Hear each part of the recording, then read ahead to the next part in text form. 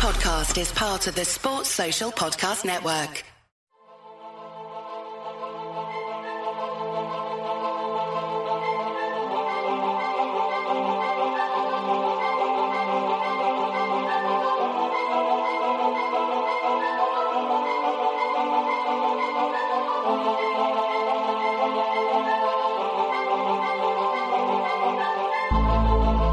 Welcome back to the Rock Chalk Talk podcast. This is our Wednesday episode. As we said at the beginning of the last one, we're going to do 3 shorter episodes throughout the week.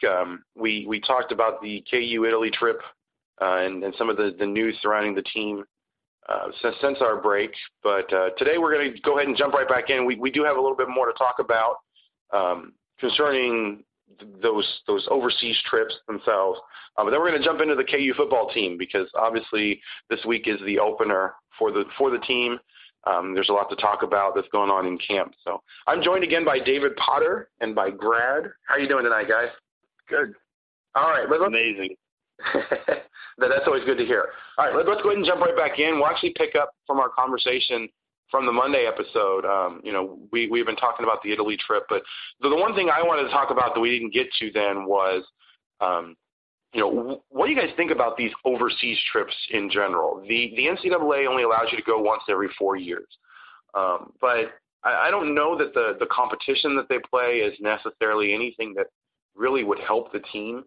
Obviously, in most cases, the U.S. college team completely overmatches whatever team that the hosting country can put together. A lot of times it's about a ton of sightseeing. They get a ton of stuff packed into those few days that they're over there, so it's not like they're focusing a lot on basketball. There is a little bit of a help there with the extra practice time that they get and things like that. But overall, do you guys think that everything is worth it at this point in terms of those overseas trips, or is it kind of more of a novelty or a spectacle? Let's go ahead and start with Grad. I like it from a recruiting standpoint. I mean, I know that a lot of different, colleges can find ways to, drum up some money and take a team, especially a team as small as the basketball team. I mean, that's one of in terms of the number of student athletes, I mean, you're looking at one of the smallest, teams that, college is going to field. But I mean, I think it's cool. I mean, especially kind of with social media and all that going on these days. I mean, you got high schoolers, guys there's probably a decent amount of guys who, are kind of like, oh, I've never left the country or, done much vacation wise, especially since so many of these guys, as high school athletes, I mean, they're pretty much almost all their free time is devoted to, playing on various, apart from high school, AAU teams and things like that, or, tournaments and camps and things like that. So, I think it's cool that, if the coaches can go out there and it's a nice little carrot to dangle in front of people. It's like, hey, not only do you get to come to Kansas, play, one of the best programs in the nation, but hey, did you know that next summer we're going to go to Italy and hey, here's some photos and, if they're already following KU players on Facebook, Instagram, Twitter, things like that, they're like, wow, that looks like a lot of fun and, get to see a different part of the world. So, I mean, I think it's fine. It's a nice, like I said, it's a nice carrot to dangle in front of recruits. It looks like the players had a good time. So, I mean, as long as it's not costing the athletic department, a ton of money, which we always have to, worry about because, we're always paying for a former football coach. Why not? Go ahead, knock yourself out. Yeah, I think there's some positive team building, elements to it too. Just the guys, especially the ones who are new to the team, getting to go on an all expenses paid trip to another country where they get to go play basketball, and then the rest of the time it's sightseeing, hanging out, chilling back at their hotel. It's something outside of just the everyday practice routine that probably gives them a chance to mesh a little more. I don't think it makes a huge difference, but I think it can't hurt. And then obviously it gets them used to playing against actual competition other than just each other in practice. So I don't think it hurts at all. I think there are probably some positive aspects to it, but in terms of it really being a huge deal, like it being the difference between winning the Big 12 or not, obviously it doesn't make that big of an impact. I think it's just more of a, like Brad said, it's a nice carrot to dangle for the young guys and the recruits, but in terms of actual impact, it's probably pretty negligible, but it's still positive. And if you've got the money to throw at it, then why not just let them enjoy themselves and maybe become a little more of a tight knit group. And again, it can't hurt once the season rolls around.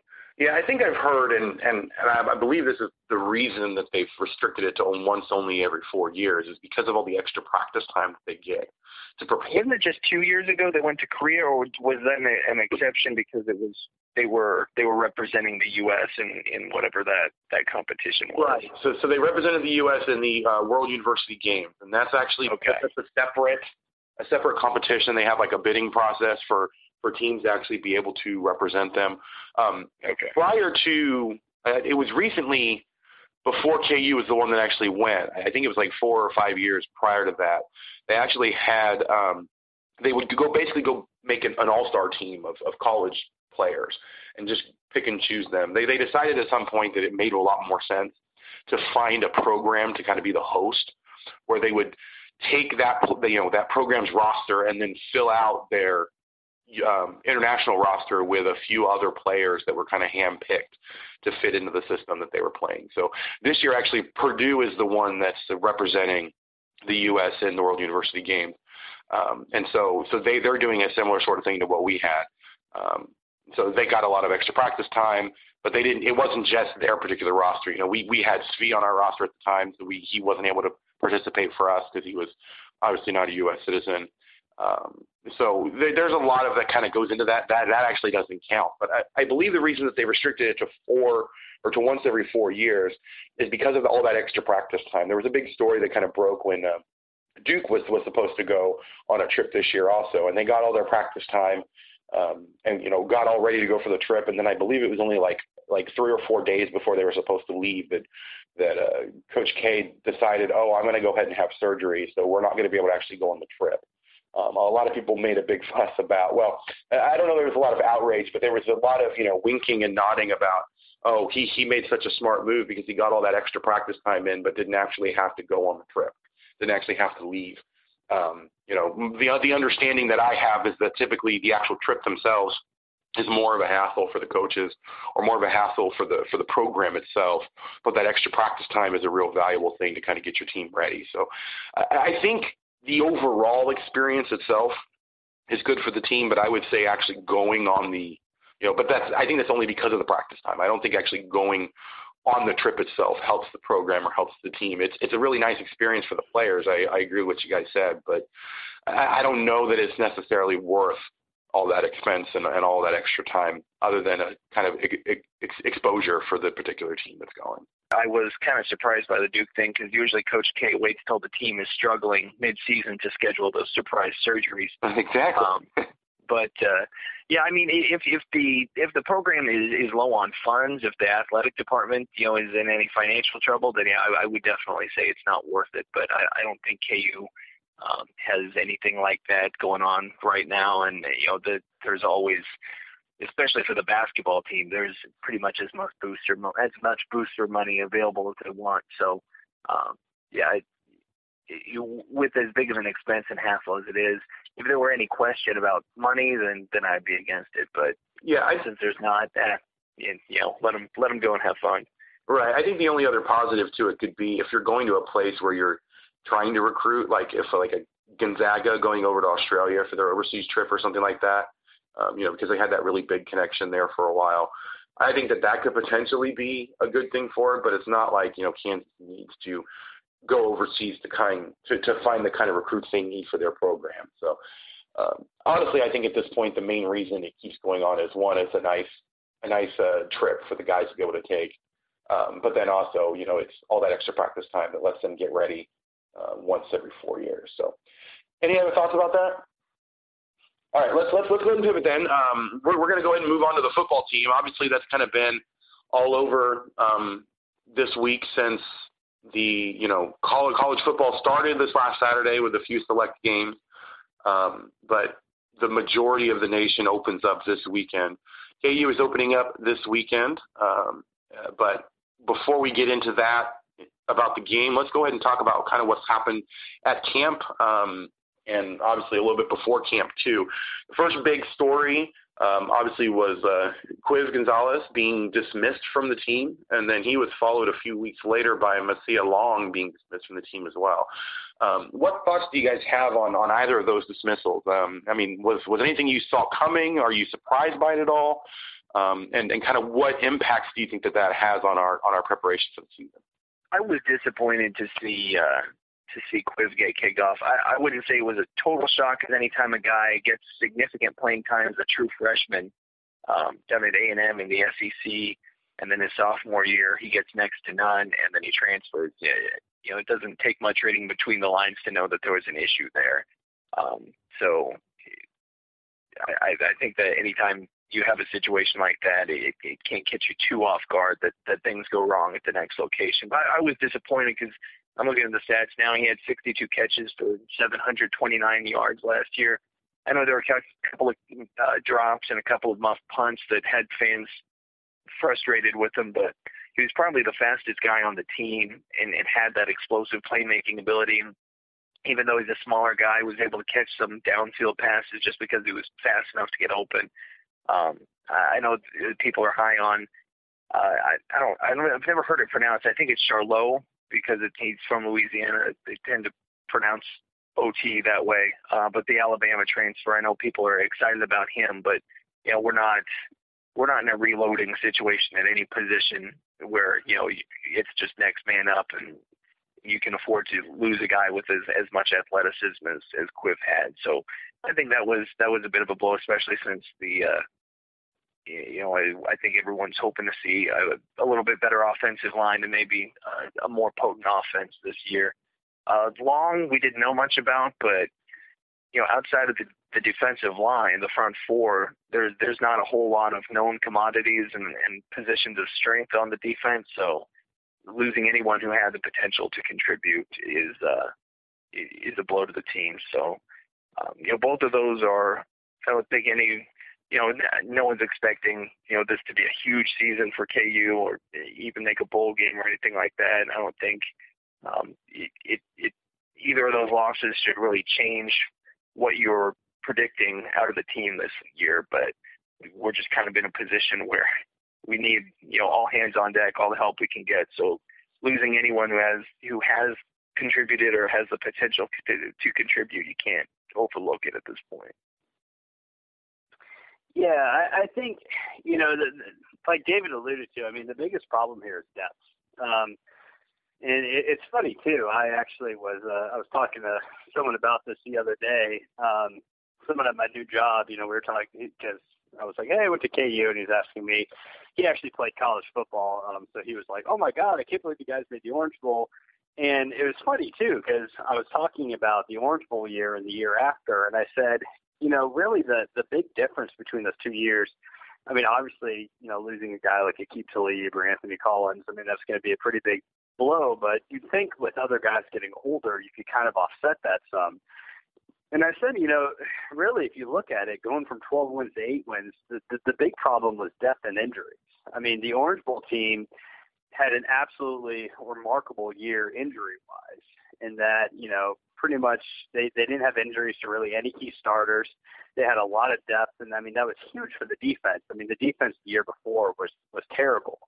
And you go forward 1 year, and they're a top 10 defense in the country just because, they didn't have injury issues. And then all of a sudden you go to the next year, and, depth issues everywhere. People are hurt, nicked up. Guys are playing at 40, 50%. And it was noticeable. And, I think if that team had been, healthy all year, you probably would have been closer to a 9-10 win team again. So, that's really where, things like this hurt the most. Kansas probably has their best, front seven that we've seen in the last several years. But, if a guy like Armstrong and Wise and, Deneen, have to play way too many snaps, they're going to wear down in the fourth quarter. I mean, it's exactly what we saw what happened the year before the Orange Bowl in 2006, where, pretty talented team, but no depth. And, fourth quarter leads were blown. Guys were just exhausted. I mean, you could see guys just panting on the sideline in the fourth quarter. And, they blew an 18-point lead to A&M. They blew that 20-something point lead to Baylor, et cetera. So, I mean, depth is where it hurts. As far as wide receiver, I mean, Gonzalez, he's a talented guy with the ball in his hands. I feel like they can offset that, though, a little bit. One guy I'm excited about, if he can stay healthy, is Jeremiah Booker. When Booker was actually a freshman, the few games he was healthy, he actually looked like the most promising receiver on the field. I mean, I remember, saying to my friends, I was like, man, this guy's going to be awesome. He's going to be a lot better than this, Steven Sims guy who can't even catch the ball. Of course, fast forward 2 years, and Sims is, probably legitimately one of the best receivers in the league. And, Booker hasn't been able to stay on the field. But, I mean, if he can stay healthy, I think he's a pretty legit outside guy. They got that recruit from JUCO, Kurt Johnson. He looks like, kind of a similar guy to Gonzalez, 5'10", $190, speedy slot guy. They've recruited receiver fairly well the last couple of years, which is nice to see. I mean, anytime you run an air raid offense, you're going to need receivers. And it seems like, Beatty and the crew have kind of been able to cash in on that. Kind of assemble a decent amount of young guys. There's guys like, Ryan Shadler, and Tyler Patrick, guys like that, who can kind of fill in. So I think, it's not something you want to see, but if we were going to lose a projected starter at any position, on the entire team, you'd probably pick receiver at this point, just because they've got a lot of bodies there. They got a proven guy in Sims already. They've got some guys with experience. They got some young guys that, look like they may have some upside. So, it's an unfortunate situation, but at least it happened at a position where there's a lot of depth and there's already a decent amount of production. Yeah, and I think kind of what you guys were talking about with the Quiz situation is, obviously it definitely appeared that there was some issues that he had in A&M that ended up getting him to transfer. There was a lot of rumors that he was dropping down the depth chart. I mean, obviously, Steven Sims is kind of our locked-in number one wide receiver at this point with his speed. He is clearly the fastest wide receiver that we had from last year, just in terms of pure speed. And so he was kind of locked in as a starter, and then we had a bunch of new guys that were moving up. Quiv, the last I had heard, he was potentially going to be a fourth or fifth string if you're just talking, just ranging them. And so he was clearly trending down to not even starting the game. And so that very well may have brought out some pre-existing issues just in terms of the way that he was dealing with the situation there. So obviously that's a lot of speculation on our part, but from the different things that I've been hearing and kind of his history and what we've actually heard, it's not too far a leap to think that maybe there was just he was dropping in the depth chart, and he probably wasn't going to be as big of a factor on the offense as we were all thinking he was going to be because of last year. Now, granted, the depth definitely would have been nice to have. You never want to get rid of a talented guy if he's able to contribute still. But it does start to sound like he wasn't necessarily going to be the huge portion of the offense that we had come to think of him as. So that being said, it's kind of weird to talk about being able to weather the loss of any kind of talent on the offense, on an offensive unit that had such a hard time last year, being productive, putting together productive drives and kind of helping out the defense.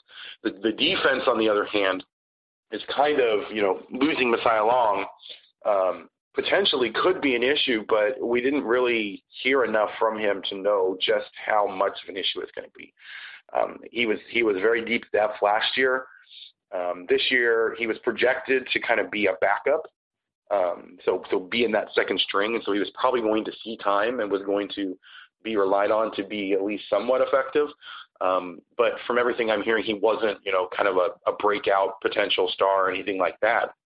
And then kind of given the circumstances of what's come out, obviously everything is kind of rumor at this point. There has been some talk about him having some legal issues. We won't get into the details there, but it definitely sounds like this is a case of the program, wanting to make sure that there's no legal cloud over the program at all. So I don't necessarily blame them for breaking ties with him at this point.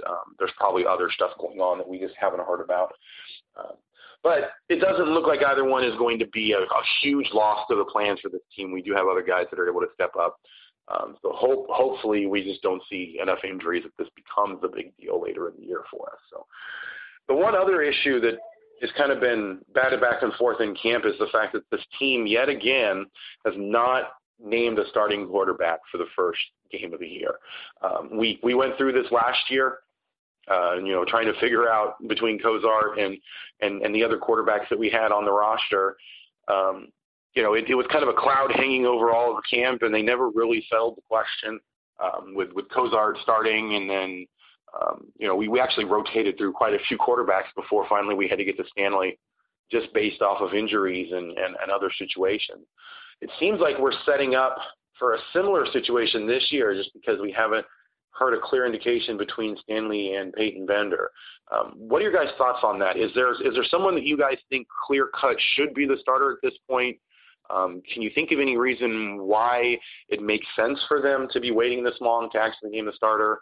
Or is this all just a huge mistake of them going down this road again and kind of, giving everybody flashbacks to the problems we had last year?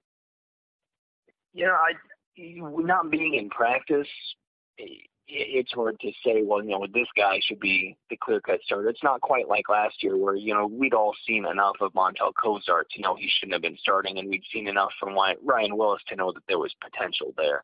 It's a little different situation with, Bender having played a little bit with Washington State 2 years ago and then having to go the JUCO route this year or last year. We don't know exactly what he looks like, how he fits into the offense. It sounds like it should be a good match, but we don't know that for sure. And then, we saw a little bit of Carter Stanley mostly toward the end of last year where, there were some clear weaknesses there, but there, he had some good attributes as well. So, not being in the practices, I can't come out and say, this guy should be starting. The coaching staff is wrong for dragging this out.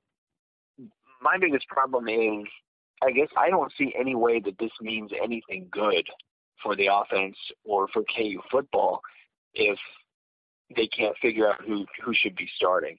Because it's pretty clear, if nothing else, that with Bender, having to leave Washington State and go the JUCO route, and with Stanley clearly not being, he didn't do a bad job, especially for a freshman last year, but, he's not an all Big 12 quarterback. That means that either the coaching staff is screwing around and trying to play games that don't need to be played, or neither one of these guys can separate from the other.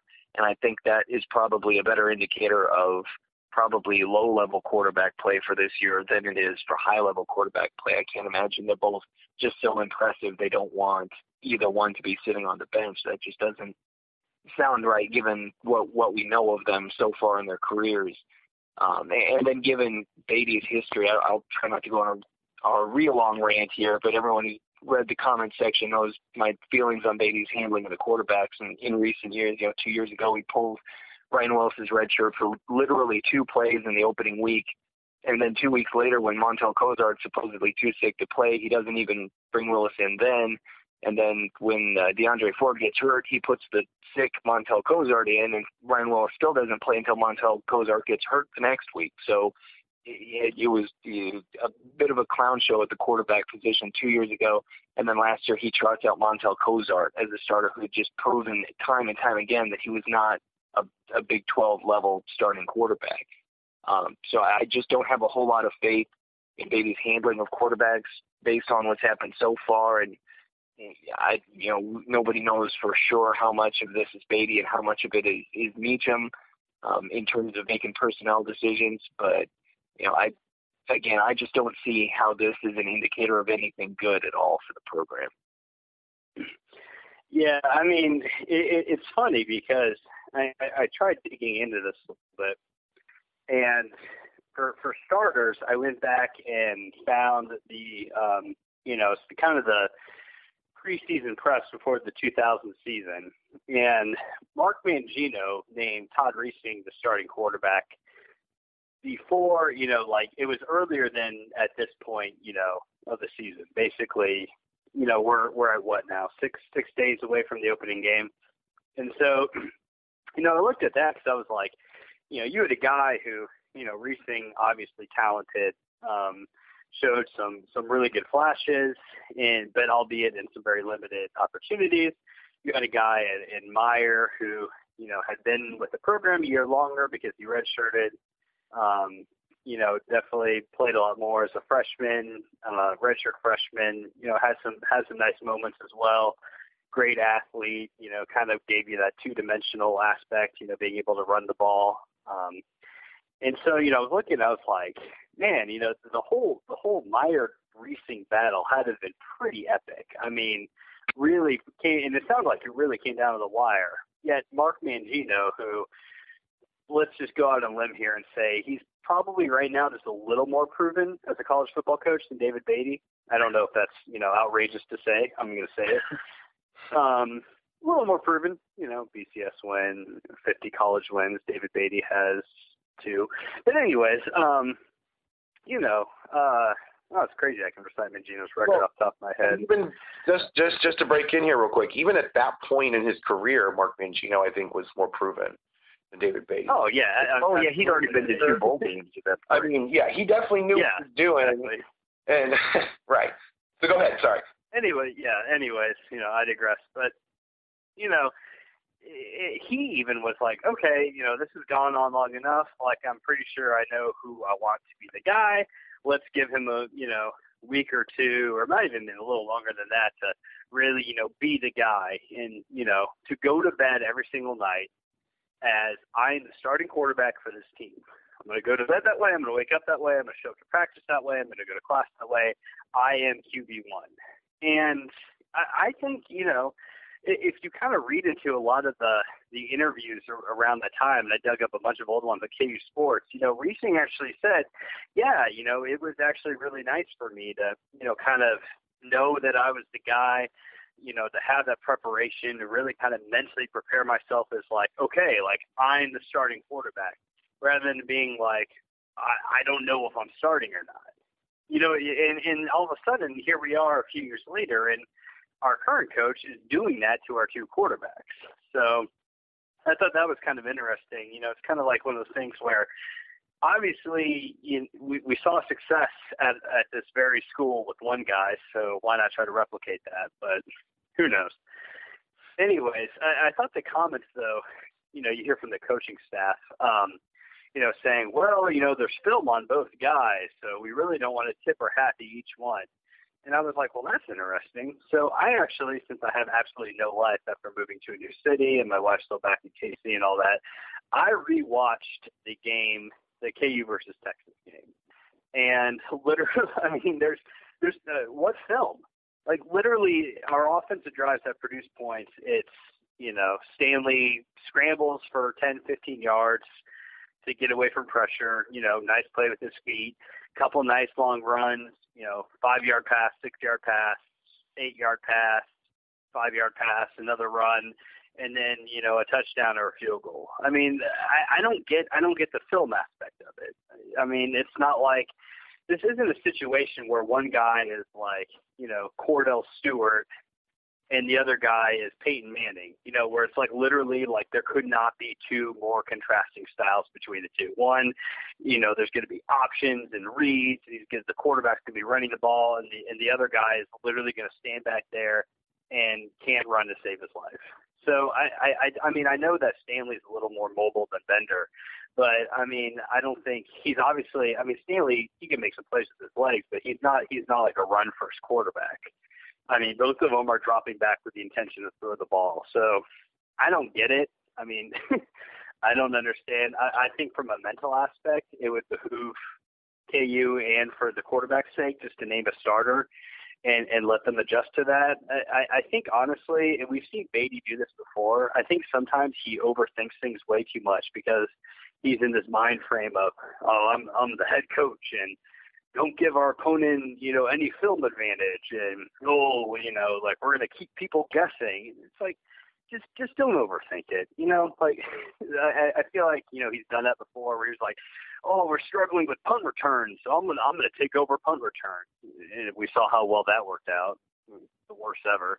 But just don't overthink things. I mean, I'd say just name a starter and let's get on with it. But clearly they're trying to gain some sort of mental advantage and whatever. Right. And, I'll go ahead and kind of make this comment now that if they haven't named a starter by the time that this episode actually airs, I actually have been kind of planning for a little while to write an article talking about how just a big a mistake that is. If you think about it, in every other profession that we talk about, employees or performers are definitely helped by having a clear definition of what their role is. If you're trying to come together cohesively as a team, maybe like a theater troupe or even just in my office job, if I don't have a clear idea of what my role is, what my expectations are, what the hierarchy is in terms of who to know to expect what from, it causes problems for the team as a whole.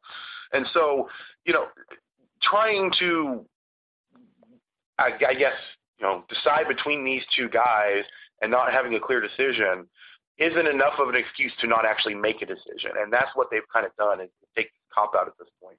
Originally, when this first kind of became a story, I was thinking it had something to do with what had been brought to light with our interview with the editors over at Frogs of War, the TCU site, talking about how, Meacham has offensive coordinator Doug Meacham has kind of always had a system where he likes to have a guy that can run a little bit more, and that kind of tips the scales in Stanley's favor a little bit. But the indication that I got from Beatty and from everything that he said when he brought in Peyton Bender was that that's kind of who he would have preferred. So the only thing I can think of, kind of as a third option is the fact that there's a bunch of disagreement on the staff as to who the starter should be. And they can't really come to a consensus at this point. The only thing that Beatty promised was that Meacham was going to be calling the offensive play. That's literally the only thing he promised. He didn't say that Meacham was going to get to implement his own system. He didn't say that Meacham was going to decide who the starters were. He didn't say anything about any of that. The only thing that he promised was that Meacham was going to be calling plays.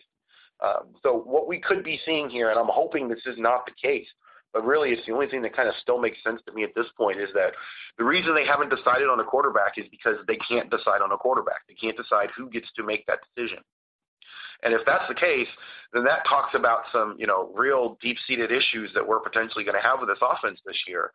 I'm hoping that I'm wrong in this, and they really just have decided that it's not that important to name a starter. But there was an article that kind of broke over the weekend talking about how Florida hasn't named a starter yet. They've actually said they may have 3 different quarterbacks playing in their season opener against Michigan. And it's a huge story. They've been talked about as kind of a laughing stock at this point because they can't get their act together and name a starter. And so I think we're kind of in a similar situation, unless they just are trying to be cute and trying to decide that they don't want to give anyone kind of any sort of advantage. I can't think of it as anything good at all. And even then, that's not a good look for the program, that they're that worried about Central Michigan the week after, that they can't give them an extra few days of prep time knowing who our starting quarterbacks can be. Obviously the hope is that we're not going to be, showing enough of our trick plays or of our high-level playbook that Central Michigan is going to get a huge advantage anyway. So I don't see how not naming a starter for another 4 or 5 days is going to do us any good at all. The only thing I can think of is it's going to hurt the team because we won't have those clearly defined roles. And the guys, again, won't be able to know who the starter is, who the backup is, and kind of get used to those roles before we actually get into game action. So any other thoughts on that, guys? Yeah, I mean, whatever the decision ends up being, whether it's Bender or Stanley, I just hope that they name a starter and that they give him, some rope to make a couple of mistakes early on and not constantly be looking over his shoulder thinking, one bad throw and the other guy's coming in. Because I think that's worst case scenario, that or a rotation. I absolutely don't want to see that.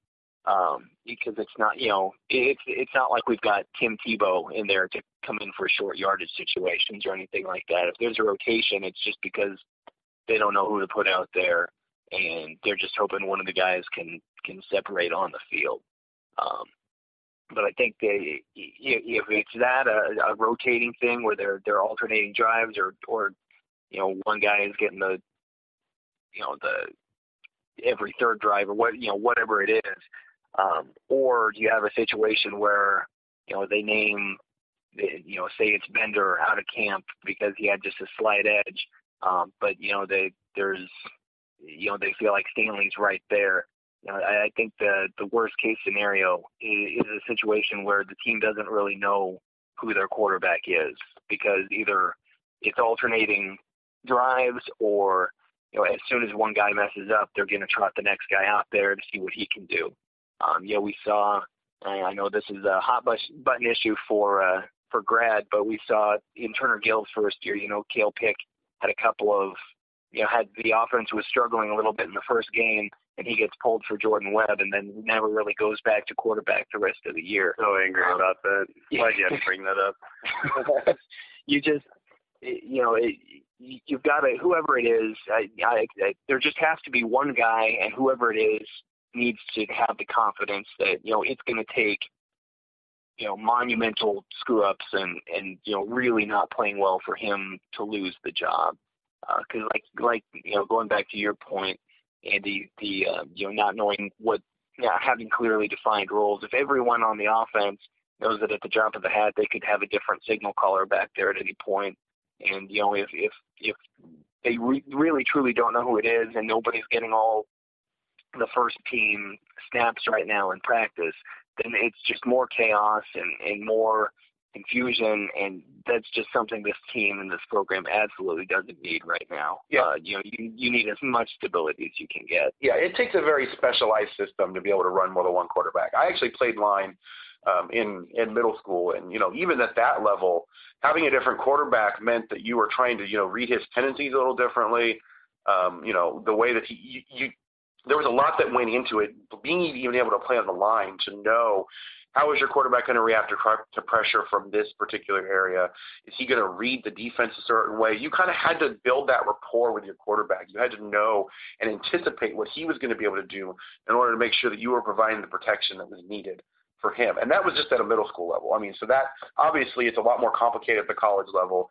You've got much better athletes who are going to be able to take advantage of those momentary lapses a lot quicker. So it's definitely important to kind of build that rapport as early as possible and to make it second nature, so that when you're looking at a defense as a lineman, you have an idea of how the quarterback's going to read that, what he's potentially going to do, and you can anticipate where you need to get for that. So the longer it takes for them to kind of hone in on that, the more the linemen are having to think about, the more the entire offense is having to think about, and the harder it's going to be to get this offense to gel. And that's what we really need. Well, what's interesting, too, about that is it's a mistake that Mangino made himself and also learned from and corrected. I mean, if you look at, Mangino's first couple of years we had Bill Whitmore, I mean, he was obviously the guy and clearly the best quarterback on the team.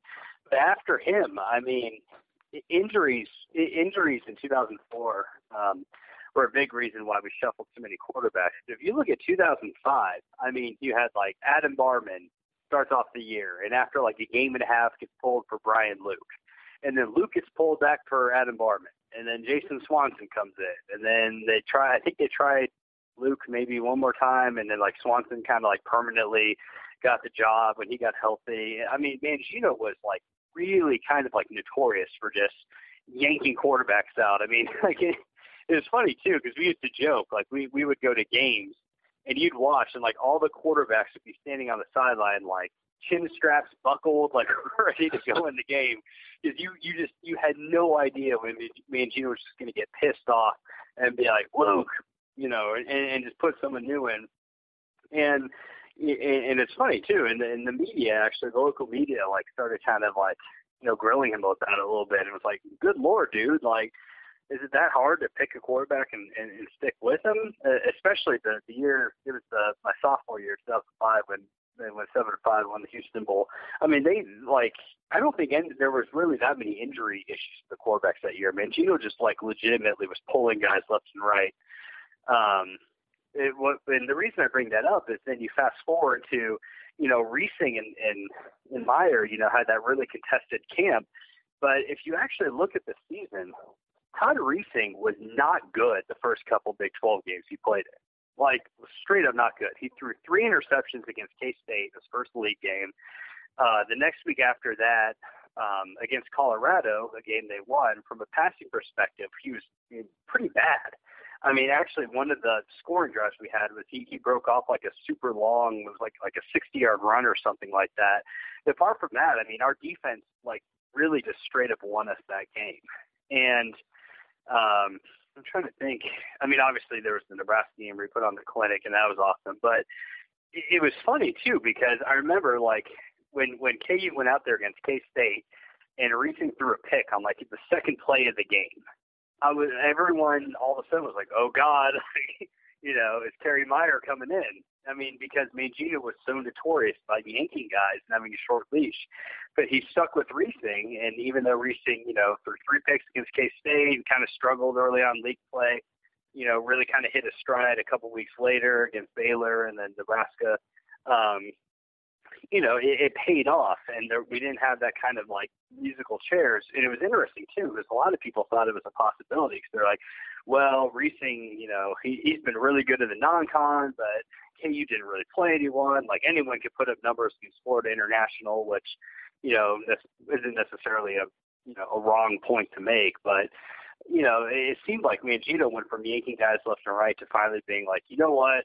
I think Todd Reesing is the best quarterback on this team. I know Kerry Meyer is a very good athlete. He's very talented. He played for us last year. He was the starter, de facto starter last year, except when he was hurt. We're sticking with Reesing. He's our guy, and it paid off for him. So, I mean, just to use kind of a recent example, it'll be interesting to see, what happens, and if whoever wins the starting job, especially because obviously it's a very, contested, close battle. I mean, it's going to be like KU in 2005, where honestly, week to week, you pick up the Kansan on campus, and you're like, I wonder who's going to be our starting quarterback. Or it's going to be more like 2007, where Mangino finally said, you know what, this is our guy. I'm sticking with him. I think long term, he's the best player. He's the best solution. He has the highest ceiling, and he's going to be our quarterback. So it'll be interesting to see which road they take. And hopefully it's the latter. Yeah, right. I would agree with that. All right. Any other final thoughts before we wrap up for today? All right. Well, we'll go ahead and leave it there then. We will, for those of you listening, we will be back with one more episode this week on Friday. We're actually going to break down as much as we can this upcoming game, the season opener, and kind of what we expect to see. I think we'll talk not only about the season opener, but kind of the season as a whole. So make sure you join us next time on the Rock Chalk Talk podcast.